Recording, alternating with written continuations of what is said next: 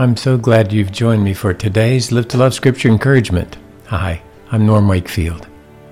The truth is what God sees. Romans chapter 1, verse 9.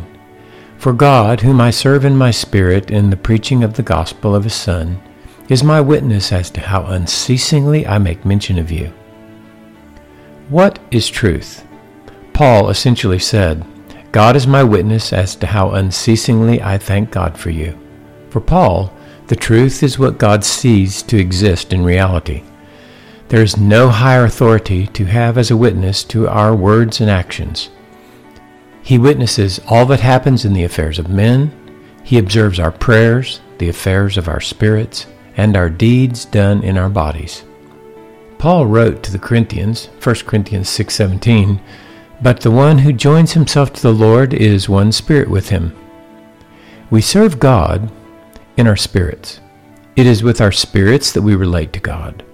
So when we live to love with Jesus, we are loving Jesus and others as one spirit.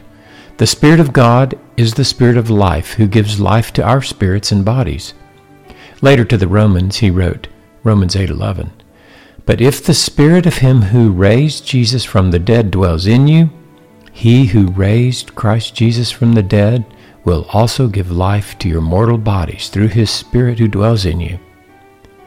Praying for others is an act of love expressed in the Spirit, and God witnesses that it is a work of the Spirit of Christ in us.